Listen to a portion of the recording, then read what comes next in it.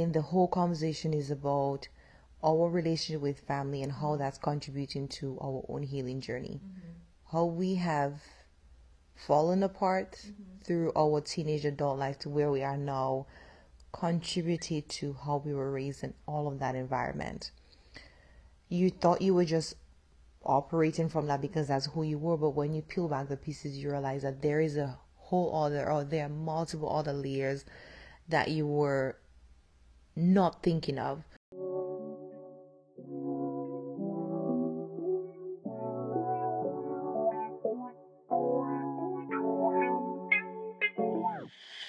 Hi, my name is Chanel. Hi everyone, my name is Ashley. Welcome to SoothingH.E.R, the podcast, a transformative journey through the art of healing. Yeah, so we're going to be tackling the many facets of healing, the power of resilience, sharing personal stories, and welcoming expert insights. Truly, this is SoothingH.E.R, the podcast. This is SoothingH.E.R.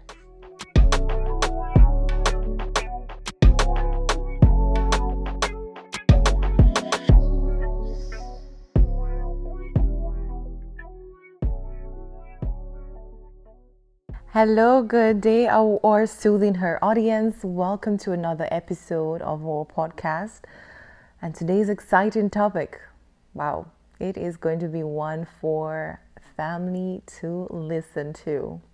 Ashley, what do you have to say on this one here? Oh, well, first let me say hello. Hi everyone, it's your girl Ashley. What's up? Today's episode, yes, as Chanel mentioned, we are talking about family. And of course, when it comes to this topic, gotta love family. You have to love them. So yeah, but to check in, how has your week been? It was a crazy, strange week. I mean, just a balance of getting back from the Thanksgiving holidays, not feeling like you want to do any work, but knowing that you have work to do, getting back into the swing of things. It was a good balance of productivity and a slow settling to the holiday calmness, I think. How has yours been? I know because you went home. I did. I went home back to States. Yeah. How was that for you? It was good. Home was good. I'm originally from Vancouver, Washington, so practically Portland. It was good. It was nice seeing cousins I hadn't seen in a while, and it was nice just spending really good quality time, hanging out with my mom for a change, which was nice, and also celebrating my bestie's 30th. That was so fun. Me and my whole friend group, we were all turning 30 next year, and in this year, she's the first one of us to turn 30, so we're like, all right, this is the stage, and it was great. We rented out a cabin in Ronald, Washington, so it was freezing cold, 25-degree weather, but it was nice to be cozy in a cabin with the fireplace running and the heaters running, and outside patio had a nice fire pit, so we were just playing games, doing karaoke, we cooked a lot. It was really nice. Yeah. Good cabin vibes. You're giving me cabin fever right now. That was her whole theme for her 30th was cabin fever or cabin getaway. Yeah. Because her birthday falls on Thanksgiving, so we just wanted, to keep it close to the theme. Yeah. And since it's winter time. Yeah, keep it warm as possible. Yeah. But yeah, that was our little recap of the holidays and the week so far. This week's been great, but fairly slow going back into the swing of things and I'm just letting my body recover because family time, you're staying up late, you're laughing, you're eating, you're cooking, you're drinking, and then my friend's 30th, all that again. So all my energy is all right, I'm trying to regroup and recharge. So you need that, yes. That reset, especially when you might have vacation time, but you were sharing that you were just going, so you didn't really get to rest. Oh no, on the Thanksgiving break. Yeah, so your family, it was staying up late. You are chatting, you are drinking, you are just having fun, enjoying each other's company, and then you get back and you're just okay, my body needs to recover from all that. But yes. That's what we're doing this week. So that's probably what we're gonna be incorporating, some sort of SoothingH.E.R. We'll see. Yeah, but just like we mentioned, we're talking about family. We are going to be talking about both of our family backgrounds and dynamics and how that has shaped us to be who we are and identify certain areas about how we grew up and how that has impacted our healing journey.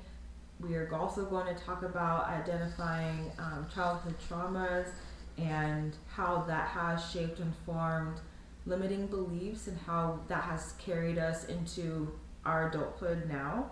And also the importance of setting boundaries and finding your sense of self-identity outside of your family, learning how to practice forgiveness for your parents and any other family dynamics or external family members that have, you know, played a part in some of that trauma, and learning how to forgive and let go. And then, of course, concluding, as Chanel mentioned earlier, how we are soothing her this week. How are we applying our topics of discussion into this week, and how we're going to practice some of these topics that we are talking about. So Definitely. It's all about family, because so much of who we are right now stems from that environment, how we were raised, the culture of what we were raised in, those norms from that society, and coming to adulthood and finding our own identity. Right. So, how you mentioned how we were raised and how that has shaped what we currently believe, and it has made us to be, you know, who we are today. And I believe when it comes to a healing journey, it is really the root of everything that we believe in, how we perceive ourselves. It's where everything like stemmed from, and it's just as a kid, like what we saw growing up and how we were told to relate to other people. This is the first years of our lives that we are taught how to love and what love looks like. We are taught what it means to be loving on others, what it means to share, how do you show empathy, how do you just develop our sense of like community, you know, what that looks like. So for you, like, what was your family background like? I grew up in the Caribbean with my 3 siblings, so 4 girls in a household with my mom and dad. So a very traditional, I would say old school household, you know, 2 parents here.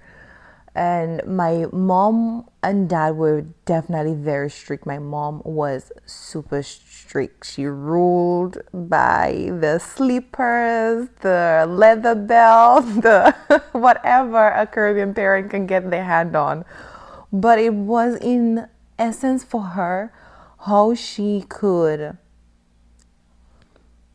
raise her children. That's how she knew what the expression of love and care and responsibility to ensure that this child is going to be raised to be an adult in the best way possible. And she was clearly going with what she felt was the right decisions for her. So we, in essence, you know, of course, you're going to say that you are being treated wrongly, because as a kid you're thinking that what I'm doing is right and you want to have your way, and your parents are trying to put discipline into the household and into that structure, and you're going to question it. So of course there were that, but looking back, I know that she did it with the utmost of love. My dad was the more quiet, reserved person, but Lord, when he released his wrath, like you felt it, you knew that he was coming for you. So they were both very strong on the discipline of how they were raising us and how they catered to our well-being, how they wanted to ensure that we showed up in the community. That was a huge thing for them. The reputation we were stepping out of the house and other people were seeing, and how they would even talk about us, to know that you're not going to step out of this house and have other people talk bad about my children. So for us, it was definitely structure, good discipline, lots of love in the best way that they could, in the way that they were even shown that to, and filling their own gaps. And with you, quite different, I would say. But there's a mix of, you know, African in the Caribbean, so maybe that might align so similarly. But you growing up here from parents who are like born and raised Nigerians, how was that for you? Oh Lord. So my So there's 5 of us, me and my siblings. We were all born and raised here, so we are first generation Nigerian American, and our parents immigrated from Nigeria. So my dad, when he immigrated here to the U.S., it was for school. For both parents, it was for school. And my dad moved to Portland, Oregon, where he went to school and pursued his master's degree as well as his PhD. And my mom, she also immigrated here to the U.S. to get her associate's degree, but she was located in Boston. So that growing up, my dad, of course, there's Nigerians everywhere in the East Coast, and at the time that when they came here, they were predominantly in the East Coast, of course, because it's just an easier flight back to Nigeria.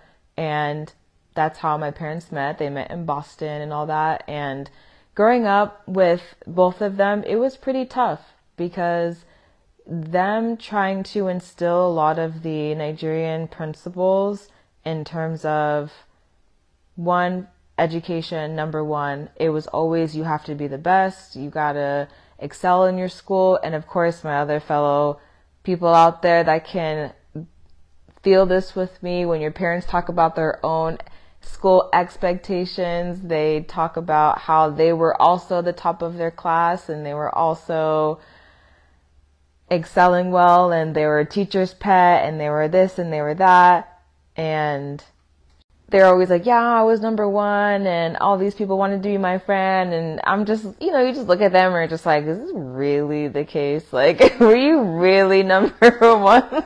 We all like you. Were you really teacher's pet? Like, did you really have straight A's? Were you really a 4.0 student? Like, all this other stuff. But it was just, at least in my household, education was number one. To me, what I learned growing up was that education was was your value, was your sense of self-worth, was based on what school you went to, what degree you were pursuing, whether you were going into medical school. That was, of course, what my parents wanted me to do, particularly my dad. And it was also that education, number one. My parents were also very disciplinary as well, very strict, but it was more so on my dad though. Like, my mom kind of seemed like she was just like, yeah, listen to your dad, just listen to your dad. But the most areas where we were disciplined was mainly education, and also particularly like religion was a big part in our family as well. So, of course, you mentioned in the previous episode, like, I grew up Catholic, and it was always every Sunday we were in church. Every Sunday we had to dress well, be at church, give off this impression that we're a perfect cookie cutter family. We got everything all together. And so the discipline came with religion, making sure that we were always in church, and also it's just some of the other beliefs. But it was really hard because growing up here and going to school with your fellow like classmates and everything, you saw just the different dynamics and how their parents like related to them as kids growing up. And it just felt like those parents allowed their kids to be kids. So you felt like you guys missed out on some of that? A little bit of that childhood innocence, yeah, in a way, because we were taught you gotta excel, you gotta do better, you gotta be better. People only like you if you're smart. Yeah. People only like you and want to be your friend if you have a 4.0, if you are cozying up to your teachers, if you dress well, they'll like you and all that stuff. So that's where a lot of that like stemmed from. And of course the whole, you got to go to medical school, you got to do that. And so it was a lot of pressure, a lot of expectations. It was, my dad met a lot of colleagues when he was going to school in Portland. So he had a lot of other Nigerian friends that all also got married in the same area. So the Portland, Oregon community actually developed like a huge community of Nigerians. And so growing up, I grew up with other Nigerian kids as well. And so, it was great. Like, it was nice having that community, but at the same time, we were being compared to everyone else. There was a lot of inter-competition. A lot of subliminal competition. And there were other colleagues of my dad's who obviously they were older than him, so they already had kids, and they were, I remember growing up just going to their high school graduations and hearing about, oh, this person got into Harvard, this person got into Stanford, this person's going to an Ivy League school, this person's pursuing medicine and all that stuff. And just the same thing, Dad, oh, you're going to be like them. You're going to be like them. Just wait. It's your turn. Just see where they went to school and all that other stuff. And so I feel like I didn't really get to be, myself in a way. And granted, love my parents to death. They did everything to provide for us. My dad was, I would say, the main breadwinner in our family. Like, he worked in community planning. He was the director for community planning for the county. And then my mom, she mainly took care of the household. Like, anything going on in the household, like, she knew what was going on. So she pretty much ran the house. And my dad, of course, was just out there working and doing doing her thing. And then my mom, like, just kind of being there, making sure that we were fed, we had groceries, cooking, cleaning, my mom just taught us how to be clean, how to cook, how to fight for your rights and all that stuff. Like, she's feisty. Like, my dad's more, he appears calm, cool, and collected. But like your dad, if he wants to show that he's like the man of the house, and like he will put his foot down and be like, like, we're going to church, we're doing this, we're doing that. So growing up, with those beliefs, it was really tough because, like I said, I just saw other parents and how they related to them. They let their kids be kids. They let their kids socialize with other kids. My parents, right. If they weren't Nigerian, you can't hang out with them. Ouch. That was very strict. Yeah, I guess it's because in essence, they wanted to limit the exposure, because also in comparison, you want there to be a constant reminder of what you're being compared to. So by not sending that entire exposure to other kids out there, it's like, this is a Nigerian community. This is what mattered to them, and this was their identity. So they wanted to ensure that you guys, the stage was being set for you and your siblings to see the mentors, see what was expected of you. I guess, but at the same time, like, it just felt like they wanted to, separate us. I understand they wanted us to be closer to the Nigerian community, and it's like, yes, I already know these people, they're my colleagues, like, we want you to, if you want to hang out with people, hang out with them. Like, I completely understand that, but we lived far from everyone. All of my dad's colleagues and all of our other Nigerian friends that we grew up with lived in Oregon. We were in Vancouver. To get to them, we were completely different states, let alone school districts and all that. So I grew up in a predominantly white high school, white area, and there were no one that looked like me, except for I'm used to being the only like black kid in my class all the time. No, so and then when you could, you were being asked to be separated from them because they weren't Nigerians. Yeah, definitely, as you said, that kind of. So it was hard. It can make it hard for you to be a kid. Yeah, it was hard. You have that community, you don't develop that friendship, those bonds, and individuals that you will, share some values with and similarities. Yeah, so that part of it was hard. It was hard to be a kid. It was hard to try to be involved, especially in school. Our parents, if anything, like I mentioned, education was big, so they wanted us to try to join sports so we could get scholarships and all that. So I tried doing that as a kid, like doing basketball. I did basketball for a little bit, and I was like, no, I like arts, So I wanted to first, remember at the time I really wanted to be a cheerleader. I wanted to dance. I wanted to do all that. My dad's like, I'd rather see you, be on the court than cheering on the sideline. And I'm just like, okay, but I like to dance, so I want to be a cheerleader. And be cute like that, I wanted to join the dance team, and, so, but anything, it's just, yes, those are the differences that it was really hard to grow up with, and just hard to see how other parents just appeared more supportive of their kids and was always showing up to their concerts and their school events. And, our parents showed up to that stuff too, but it was not as much maybe as I saw other parents, and it just seemed like, like I mentioned, like they got to be a kid, they got to kind of be who they are, and their parents kind of accepted them for being who they are, versus me and my siblings, like constantly like that comparison that, you're different, you're not black, you're Nigerian, you're not this. And so it was really weird to me how they wanted to just separate us so much, because growing up, you learn about African American culture and history, and it's like, it was just really weird for me to be like, okay, society here says that I'm black, but at home, my parents are trying to make it like we're separate, we're two different, like we're better than. And that didn't sit right with me. And it's good that you could understand from a very early age. Yeah. Do you at some point ever ask them for their thought process, their mentality on that? And they did. And, and it's really sad because it's exact same thought process other races have about black people. What they see in the media, what they see in music, what they see in the news. It's just like, it's so not correct. Yeah. Mm-hmm. That definitely shaped, in many respects, the person that you've become. Yeah. What areas would you see that you took from that and you could see positively impacted you will start there? I think positively, my parents being how they always talked about how hard it was, and I don't doubt them for that. Coming here during that time period, I mean, race-wise, it just wasn't obviously good, So what I learned from that was the true definition of hard work, determination, perseverance. That those beliefs have instilled in me, and it's definitely made me who I am today. Like very hardworking. If I say something, if I believe in something, if I want something, I'm going to go out there, I'm going to get it, I'm going to work hard for it. They taught me, obviously, the importance of giving. Like my mom taught me that, like importance of sharing, the importance of giving and being there for others, not really expecting like anything in return.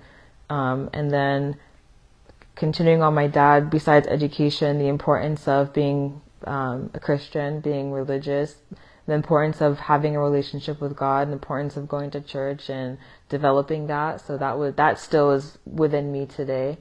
And those are the positive things that I say that I would be taking from like my childhood. Yeah.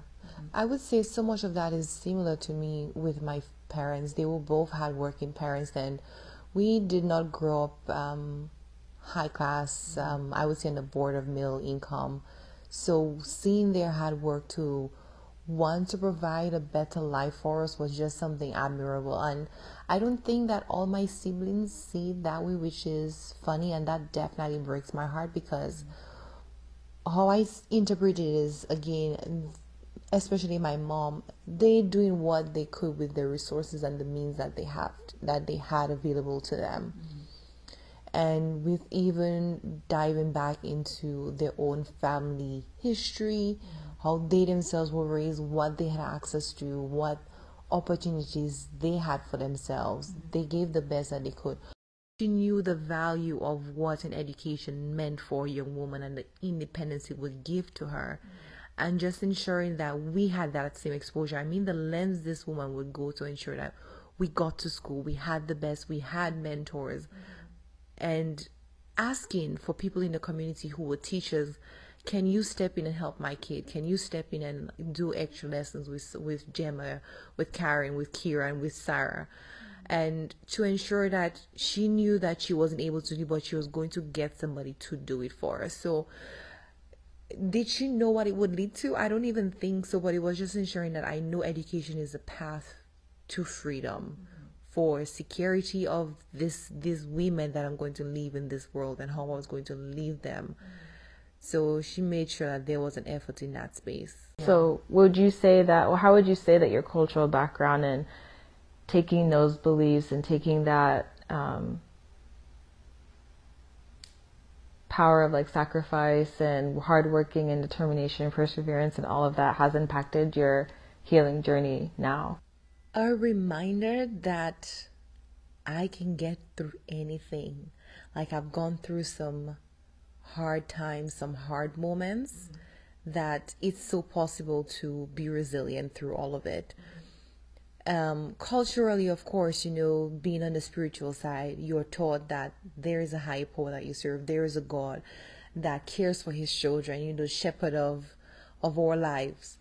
So when hard times come, I know that I'll get through them. But coming from that background, it was how I was raised. It definitely presented a constant reminder in how I would react to certain situations, how I was even being considered, like my reputation through that, how I wanted to behave so that the best things were being said about me, that you know, not being the bad character in a story, because I had to protect my reputation, I had to protect the family's reputation, I had to protect the image. But then it's, you know, am I, just as you shared, was I being my truest self? Because sometimes if I want to lash out, then do I want to lash out because of what is going to be said? Like, oh, I thought you were such a quiet person, very reserved, and now this is the behavior that I'm seeing. But you know, sometimes when you hold so much in, so much is going to come out. But that definitely played a huge role in how I react to life nowadays, being more resilient, knowing that hard work is going to be a result of good things in your life. Yeah. I think that's it. Thank you. For me, it has, because of the way that I was brought up and because of those, you know, just the struggles that me and my siblings like went through. And of course, I meant to share this earlier, but even being the oldest sibling too, and having all of those, that pressure, that expectation to just excel, I think what our parents are now realizing is that putting so much pressure on a kid that early, some people take it well and they exceed well and they're great and everything's fine. They know how to balance all that. But some people like myself take that and see like, okay, why isn't who I am to you enough? And so I think the way that pressure and that expectation to always constantly have to excel and always having to constantly prove myself, especially like to my parents, more particularly like to my dad, because education was just so important to him, it has definitely impacted my healing journey and has revealed certain layers of myself that I need to work on, having to constantly, and you know, go on. So going into some of those like limiting beliefs, it is more so that, well, I would say that limiting belief of, you know, wondering like, am I good enough? Why isn't like who I am today? Like, why are you not happy of that? Why are you not accepting that? Always constantly having to prove myself, like having to worry about what other people think about me, because and you know, growing up, my dad was like, oh, education and your degree, and that's how people see your worth. If you are excelling, then people will like you. If you're excelling, then people want to be your friend. And it's just like, that's not how it works. Yeah. And that's not how it should work. Like, yes, people want to be your friend because you're doing well in school, but it didn't teach me how to seek current, like, great, healthy, like, friendships based on, like, core character values, not based on, oh, because I'm getting an A in this class, we should be friends and besties. Yeah, so funny. I do wish that my parents were tougher on us when it came to education. Like, they were tough. I will not take that away from them, but tougher in the sense of asking and demanding more from us. And is it something that is really important to me now? Or, like, I was talking to my therapist about this and trying to discover what is going on in that space of my energy. Is it something that I feel I'm lacking because I want to be more competitive to my friends? I want to look more qualified to my friends. So it's so funny that you're saying that, like, your parents had this huge demand of you being the oldest, you leading the way, you being the mentor, and that pressure that you felt and needing to deliver and compensate in many ways. Like, the scale was not balanced. You had to give entirely to the family structure, nothing to you, to find your own identity, to find your own self. Whereas, like, on my side, I was like, I wish my parents were more pushy of this. And that is also because of the person that some of what their spices were in raising us. It was good, but then that balance, definitely, I felt the person I now have become, I wish it was stronger for a better educational exposure. I feel like my opportunities would have been vastly different. Yeah, I think another good way of describing that too, and I don't know where I read this, but it's like, now as adults we are uncovering these limiting beliefs that have stemmed from our childhood, that we have just carried for so long. And back then, and maybe why it's so hard for you to your therapist to describe that, is because we were trying to process it through the lens of who we are now as an adult versus how we were processing it through the lens of who we are when we were 8 years old. 6, 7, year 8 year old.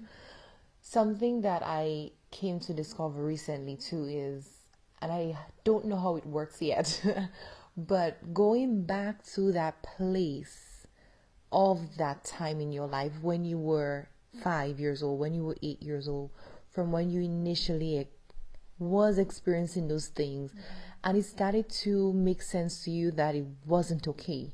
Like, I'm feeling this kind of way, but you didn't have an outlet for it. No, like in an immigrant household, what outlet do you have? Like, they don't even see you as it's either their way or the highway. Yeah. There's no outlet for you to, if you try to stand up for yourself, you're talking back. If you're trying to have a simple conversation, don't talk back to me. Like, all that kind of stuff. It's just like, I'm just trying to Express myself, share who I am, give you a chance to get to know me. And this is something that I pray when I become a mom, that I can be my, Just talking about this today. yeah, I can be my children's parent, disciplinarian, but also their friend. I want to know that they can come and talk to me about anything. And I only was able to do that.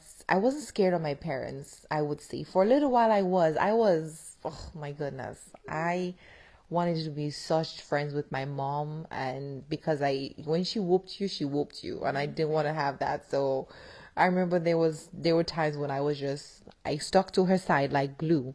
But when I moved away from home, when I moved away from home for college, and I would go home every weekend, I noticed from those older years, our relationship had more value, more meaning. We got to build a stronger bond. And during that time, it felt like there was a remedial period towards some of the earlier years of our own trauma, our own difficult processing emotions.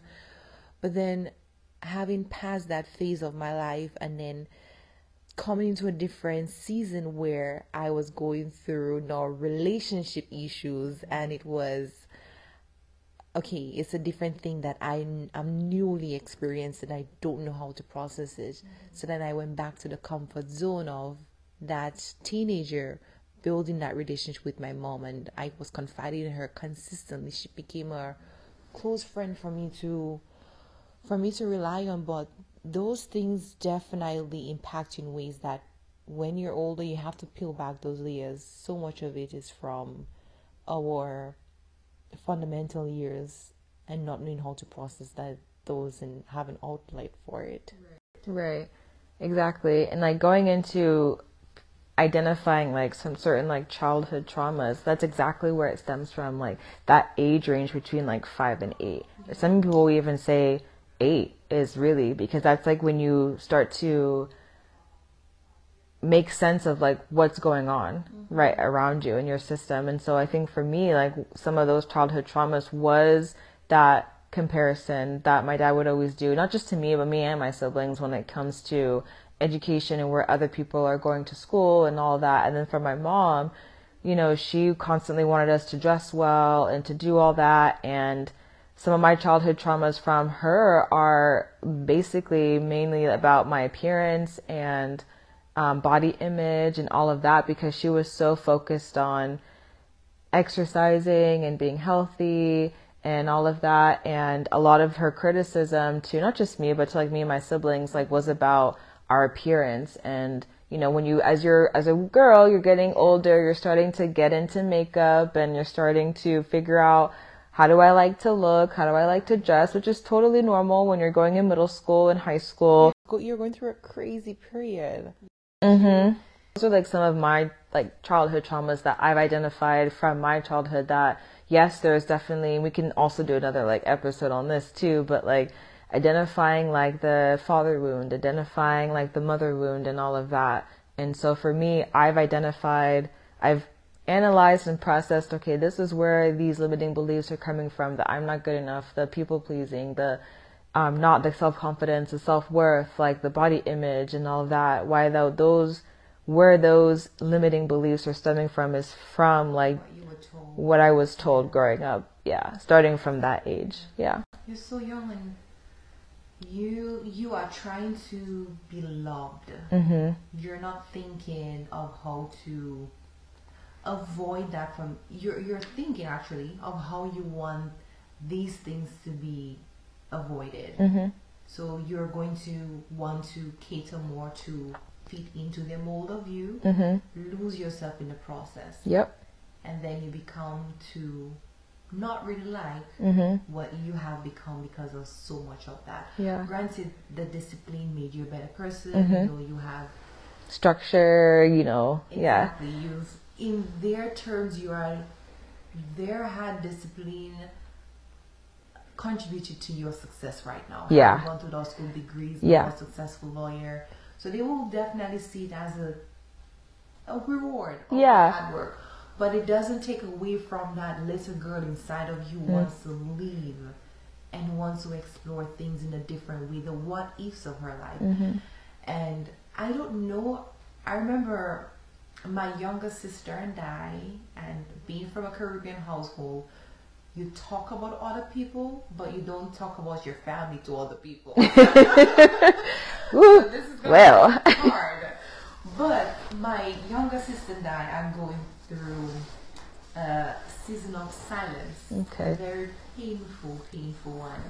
So, Karen, if you listen to this, send me a message. Hi. We're deleting this. It's okay. But I remember she was telling me once, and like we were having this conversation, and she was sharing with me how she saw us growing up, and I was sharing with her how I saw us growing up, and we had two opposing views of the family household. And she's the youngest, I'm the third, so we have a few years apart. I believe about 4 or 5 years apart, and I was just in such denial of what she was saying. And I was just so disappointed that, again, the effort that my parents put into raising us was just, not valued. It was almost like, whatever. You did what you did to keep us alive, but you didn't do enough. And it was, they did again what they could. And I don't know again if where along the line that my mindset changed, where my perception changed. And just about a year and a half ago, I came across this TV series, and then there was a book that it pretty much followed that book with the series. It's called It Did Not Start With You by Mark Woollin. And I went home in November of 2022, and I brought it home because I was intending to give it to my siblings to read one after the other. Granted, none of them even paid attention to me. None of them read it. I came back with it here. But I had to go through that process to be reminded. My parents had their own traumas too. Yeah, exactly. They had their own traumas as well, and they didn't even know how to process it. So in a sense, they were children, raising a family with trying to heal their own wounds. And I wanted my siblings to really see from reading that book that they really tried again their best, and that literally had me crying. I remember there was one exercise in the book that had you reach out to that family member that you felt you had carried some of their own pain with you, and just tell them, so sorry, I release you, you're not responsible for this, I forgive you. And I was just crying so hard for my mom, because my mom is now residing in heaven. I should have said that earlier. She's no longer with us. Her soul continue to rest in peaceful peace. Thank you, hon. Yeah. Thank you so much. So with me wanting to be a better person, it's almost like I know she's not in Dominica where she cannot seem like she's all over. No, she can just have a microscope from heaven that I can't even see, and she's like, I gotta behave myself. But it was just like I knew she was in so much pain throughout her life trying to raise us, because she had her own traumas, and she had her own life circumstances that she didn't get a chance to be a kid about. She did not get a chance to process as an adult. And here she's raising 4 girls that she's trying to make successful, healthy adults, and maybe even question along the way, is she doing this right? Is she doing this properly? So I really wanted my sisters to see this, but none of them did, and I pray that perhaps one day they will, because it definitely really opened my eyes to be more forgiving of my parents. Yeah. And speaking of forgiveness, how can we forgive our parents, our siblings, or external family members? For those of you that are getting into this conversation with us and have experienced similar traumas, that have experienced growing up with immigrant parents, or just parents that, have caused you to believe certain things, or if you do have a father wound, or you do have a mother wound that that you need to heal from, like, how can we practice forgiveness? They say forgive and forget. You don't ever forget.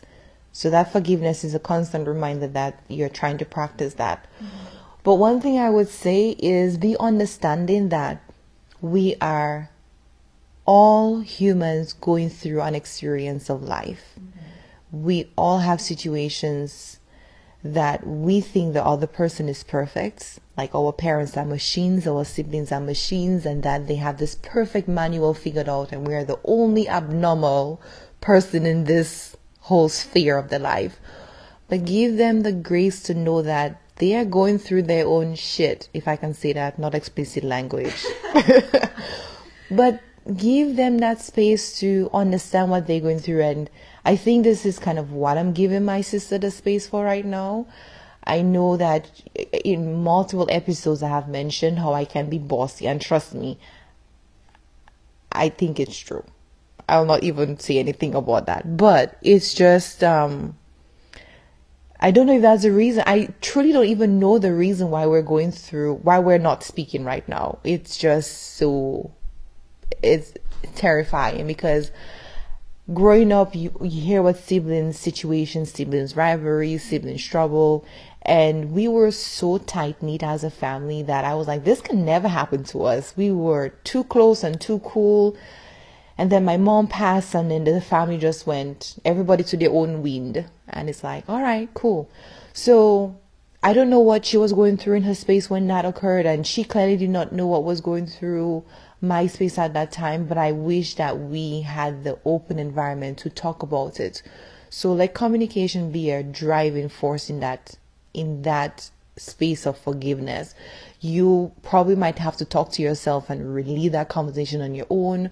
Or if you get a chance to speak to the person, just sit down and have a chat with them, just face to face, and try to figure out what they were experiencing. And if it's something that you can be there with them for, try to find a way that you can make that pain lighter. We're all walking through this world with some level of pain in our lives. And we cannot be so harsh to each other.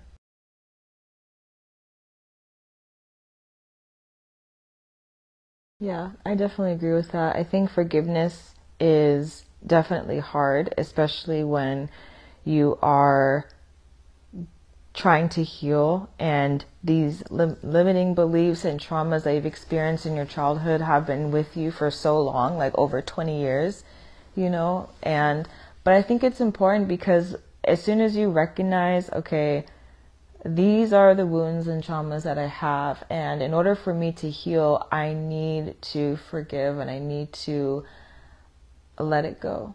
And like you mentioned, giving your parents grace. I'm just now realizing that now, like it took me a really long time to understand that my parents' own childhood is nothing compared to obviously what my childhood is in. They had it rough, like being simply like born and raised like in Nigeria during that time frame, especially like during the Biafran War and all of that, and going to boarding school, like I can't top that experience at all. It's just different. My dad always talks about like going to the river to fetch water and all this other stuff, and I'm just sitting here picturing like just just like wait, really? But it's just those things you just don't think about, but that's really what their experiences were. And unfortunately, I didn't really get to meet my grandparents on either side. I mean, I only got to meet my grandmothers on my both parents' side. So I got to meet my grandma on my dad's side, and I got to meet my grandma on my mom's side. And my grandma on my mom's side, like, she's tough. Like, you don't play with her, Like, I remember her visiting, and she slapped my hand because I was left-handed, and my mom had to be like, no, it's okay. Like, here, they're okay to use their left hand. Oh my, really? Mm-hmm.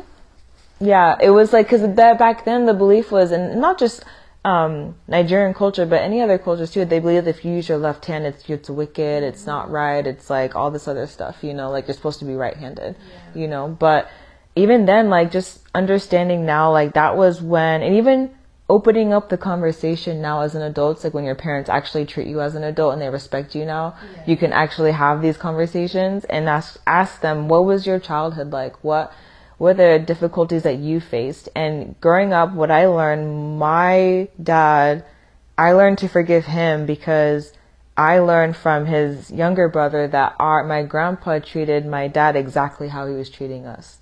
He made education the most important thing in their household. They were pressured to succeed. My dad was the only person amongst his siblings that was sent to the U.S. to get an education. And back then, that was a big thing, to be the person in your family that your parents were sending overseas to get an education. And the expectation was for him to come back to Nigeria and carry on the family business. But my dad didn't want to do that. He wanted to pursue what he was passionate about, which was, he loved architecture, he liked community planning, he liked designing and drawing and all that stuff. So him diverting from his dad's vision or dream of his was hell for him.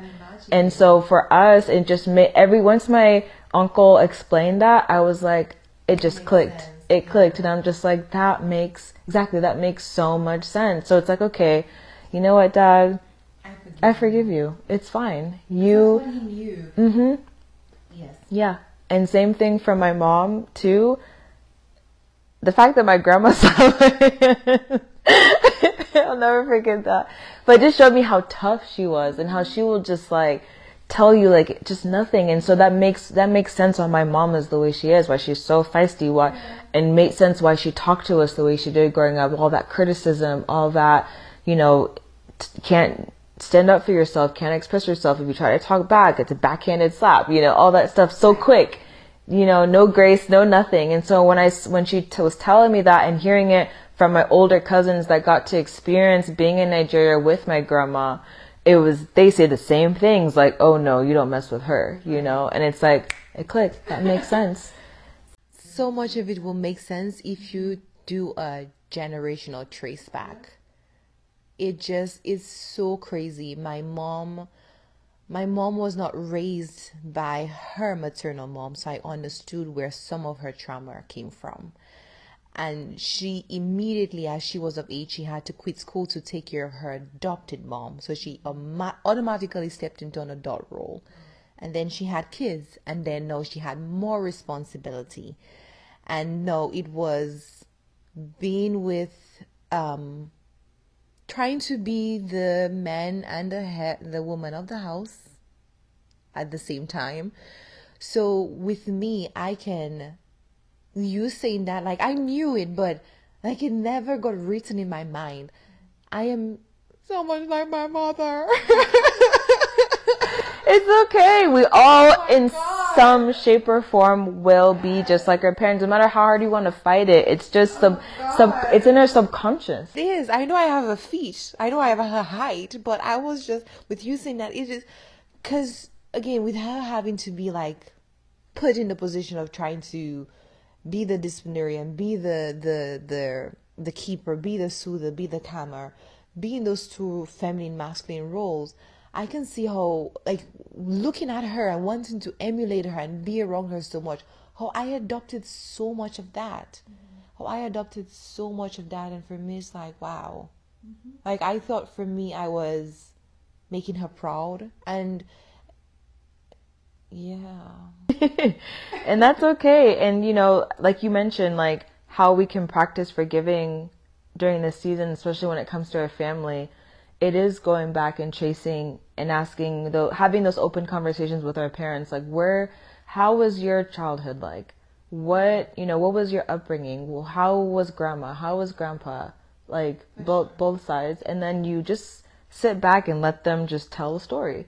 Yeah. And then you just take mental notes, and I'm just like, oh, that makes sense. And it's like kind of such a relief, because it's like, yes, it didn't give them an excuse to treat you like that. But again, like you mentioned, Chanel, like they're just operating from a space that they know, and you can't fault them for that. And so that's what I've been doing during this healing season. And so now knowing that, and them, given that they're still set in their ways and all that, like transitioning now into, as an adult, like how can we also now create healthy boundaries with our family, and letting them know and reminding them like, hey, I know this is how you were raised, or I know this is how, like, what you've instilled in us growing up as a child, but this is what I'm no longer taking back with me moving forward. Yeah, that will be so important, because again, the whole conversation is about our relationship with family and how that's contributing to our own healing journey.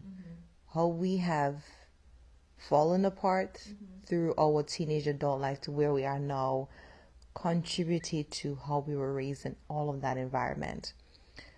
You thought you were just operating from that because that's who you were, but when you peel back the pieces, you realize that there is a whole other, or there are multiple other layers that you were not thinking of. So as those layers are being peeled back, you can know how to set those boundaries, because you'll know, okay, these are the triggers, this is what I don't want to have happen. And for me, like, we don't have a strained relationship. We talk, like with my siblings that I still talk to, or that still talk to me, and my dad. We have a good relationship, but with my dad, like sometimes just talking to him, maybe if I was back home, I probably would have been backhanded already. I swear to God, like the times that I talk to him, I just talk so passionate. Yeah. Like I want more. And so funny when you say that. I'm like, I'm so much like my mom. This is how my mom would have been. Like, she just wanted so much more from us and all of us. And it was almost like, guys, let's go do this. Let's go do this. Like, this world is up and we are moving and we need to keep going. And these are the goals. And I need to know that my dad is my dad, and I need to respect that line. So for me, I feel like I've stepped into the role with my dad of my mom with him, and the adult for him. So let me be me. Let me be a daughter. Let me understand where I don't cross certain lines into parenting my own parents. And that just needs to fall with respecting him. Like, you don't raise your voice on certain things. He let you know this, and while you know it's going to be better advice as to what you provide, just let it go. When my sister decided to not speak with me, I don't know if she was thinking this was her setting her boundaries. It will be so hard for me to... I love my family dearly. Like, my family's everything to me. And I cannot think of not having them in my life. So with the conversational boundaries, it is just so harsh in my mind that it's an entire cut off. Yeah. Like, if this is not working, then I want it off. If this part is not fitting well into my scope of life, I'm not going to deal with it entirely. So I don't even know, to be honest, how to set those boundaries. I would tackle it when situations come up. A reminder for me might just be, how would you want to be treated in this situation? How would you want to be spoken to? And then use that as a way to kind of guide me. Yeah. I think that's fair. Yeah. I think why it's so important is because, again, this is your time now to show your parents that they raised you well, and that you are taking what beliefs and disciplines and lessons that they've instilled in you, and values and morals, and showing them that I hear you, I respect you, most importantly, as my mom and as my dad, but at the same time, this is where I draw the line. And this is where I'm now becoming the person that I want to become.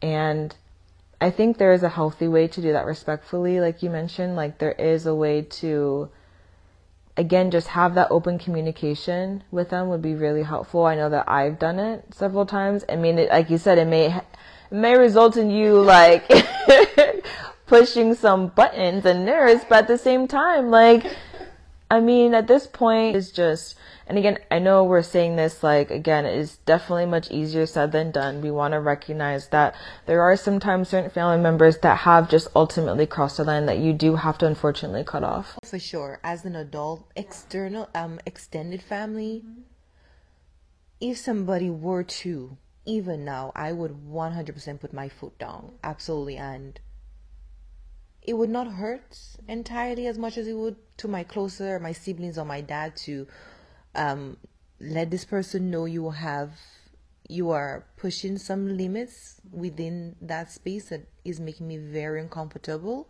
And I would prefer if maybe this is the way you spoke to me, this is the way this was said.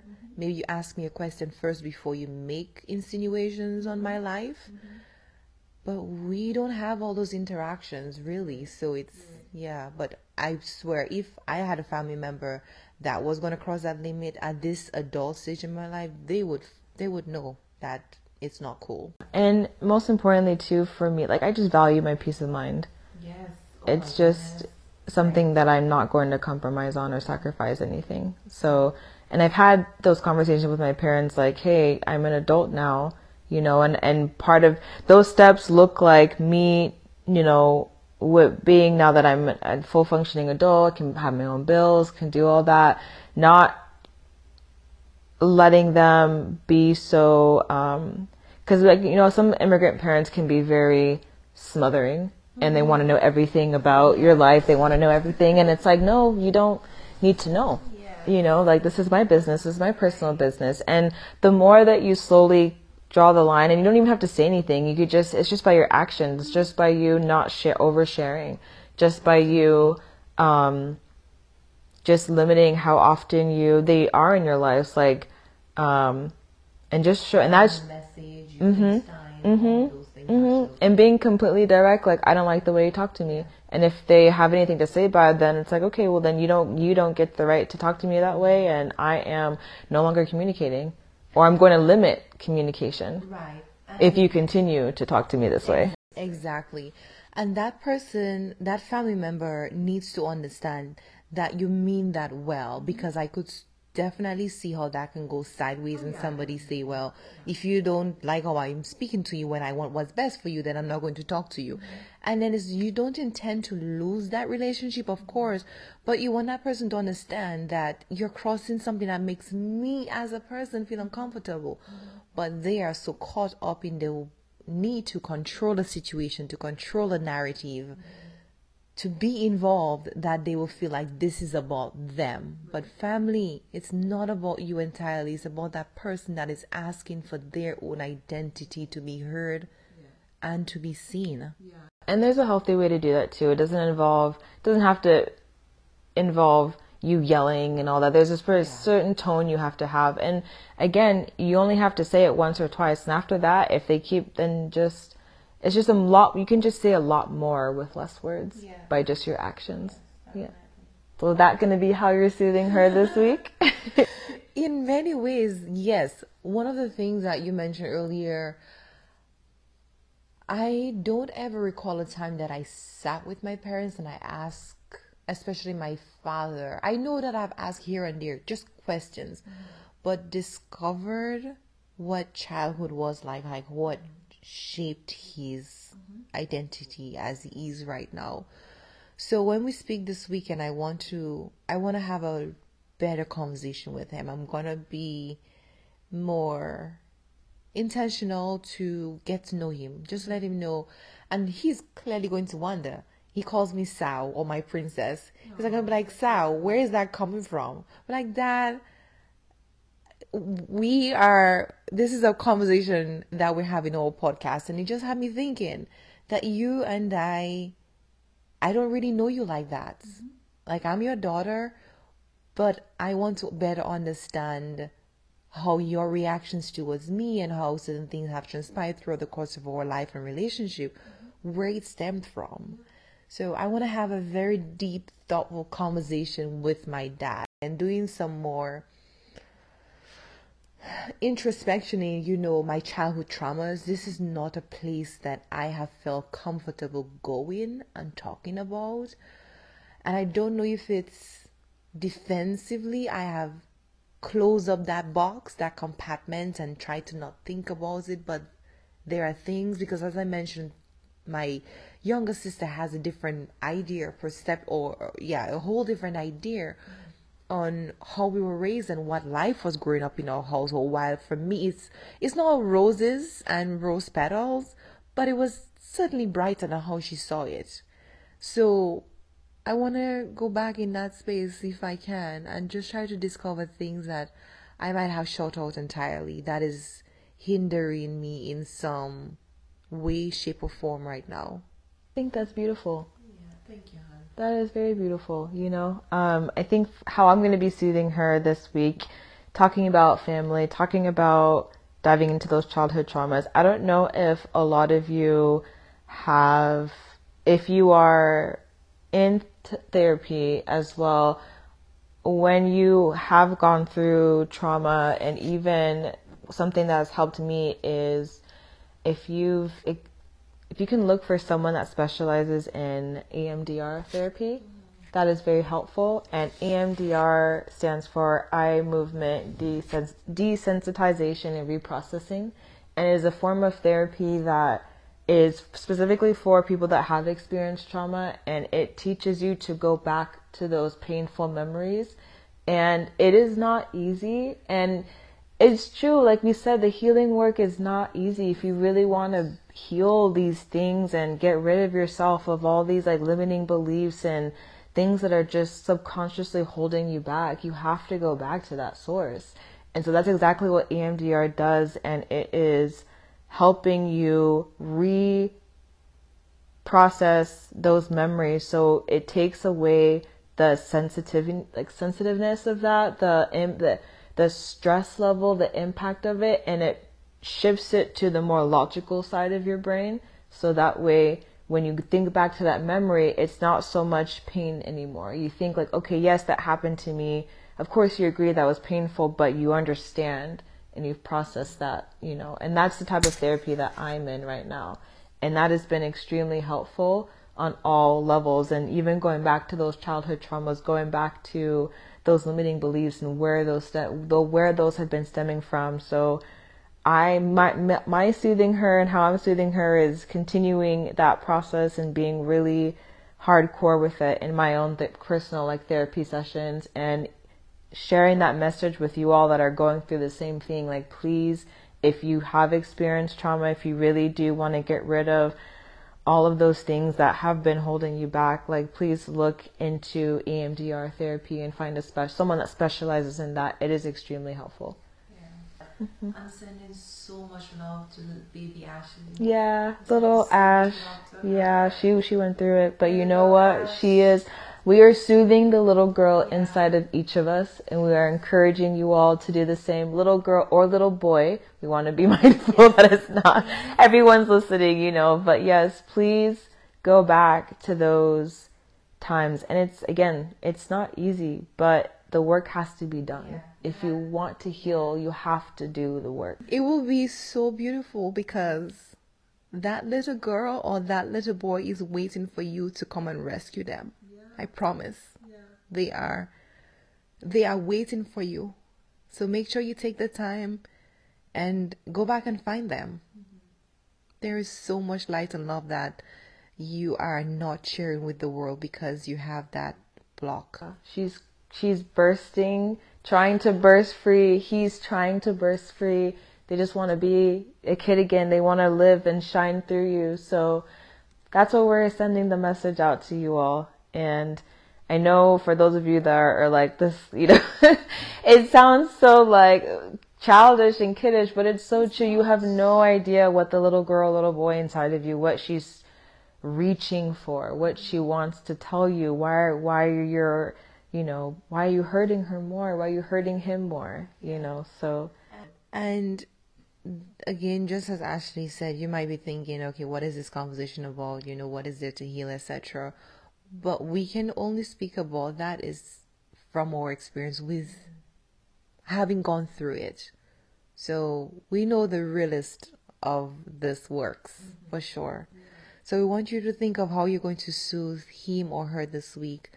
Show your inner child some love. Show your adult self some love. And know that there is the two-dimensional person that resides inside of you. Again, thank you so much for listening on this episode. We love you all. Again, follow us on social media. We are on Instagram at SoothingH.E.R. We are on Twitter, SoothingH.E.R. And as we asked your question, please feel free to email us. We are SoothingH.E.R@gmail.com. We would love to read how you're soothing her. Follow us on Spotify and Apple. Please leave us a comment, subscribe as well. And as we grow this community, we hope that you continue to join us on this journey. Thank you so much. Until next episode. Until next episode. Bye. Bye.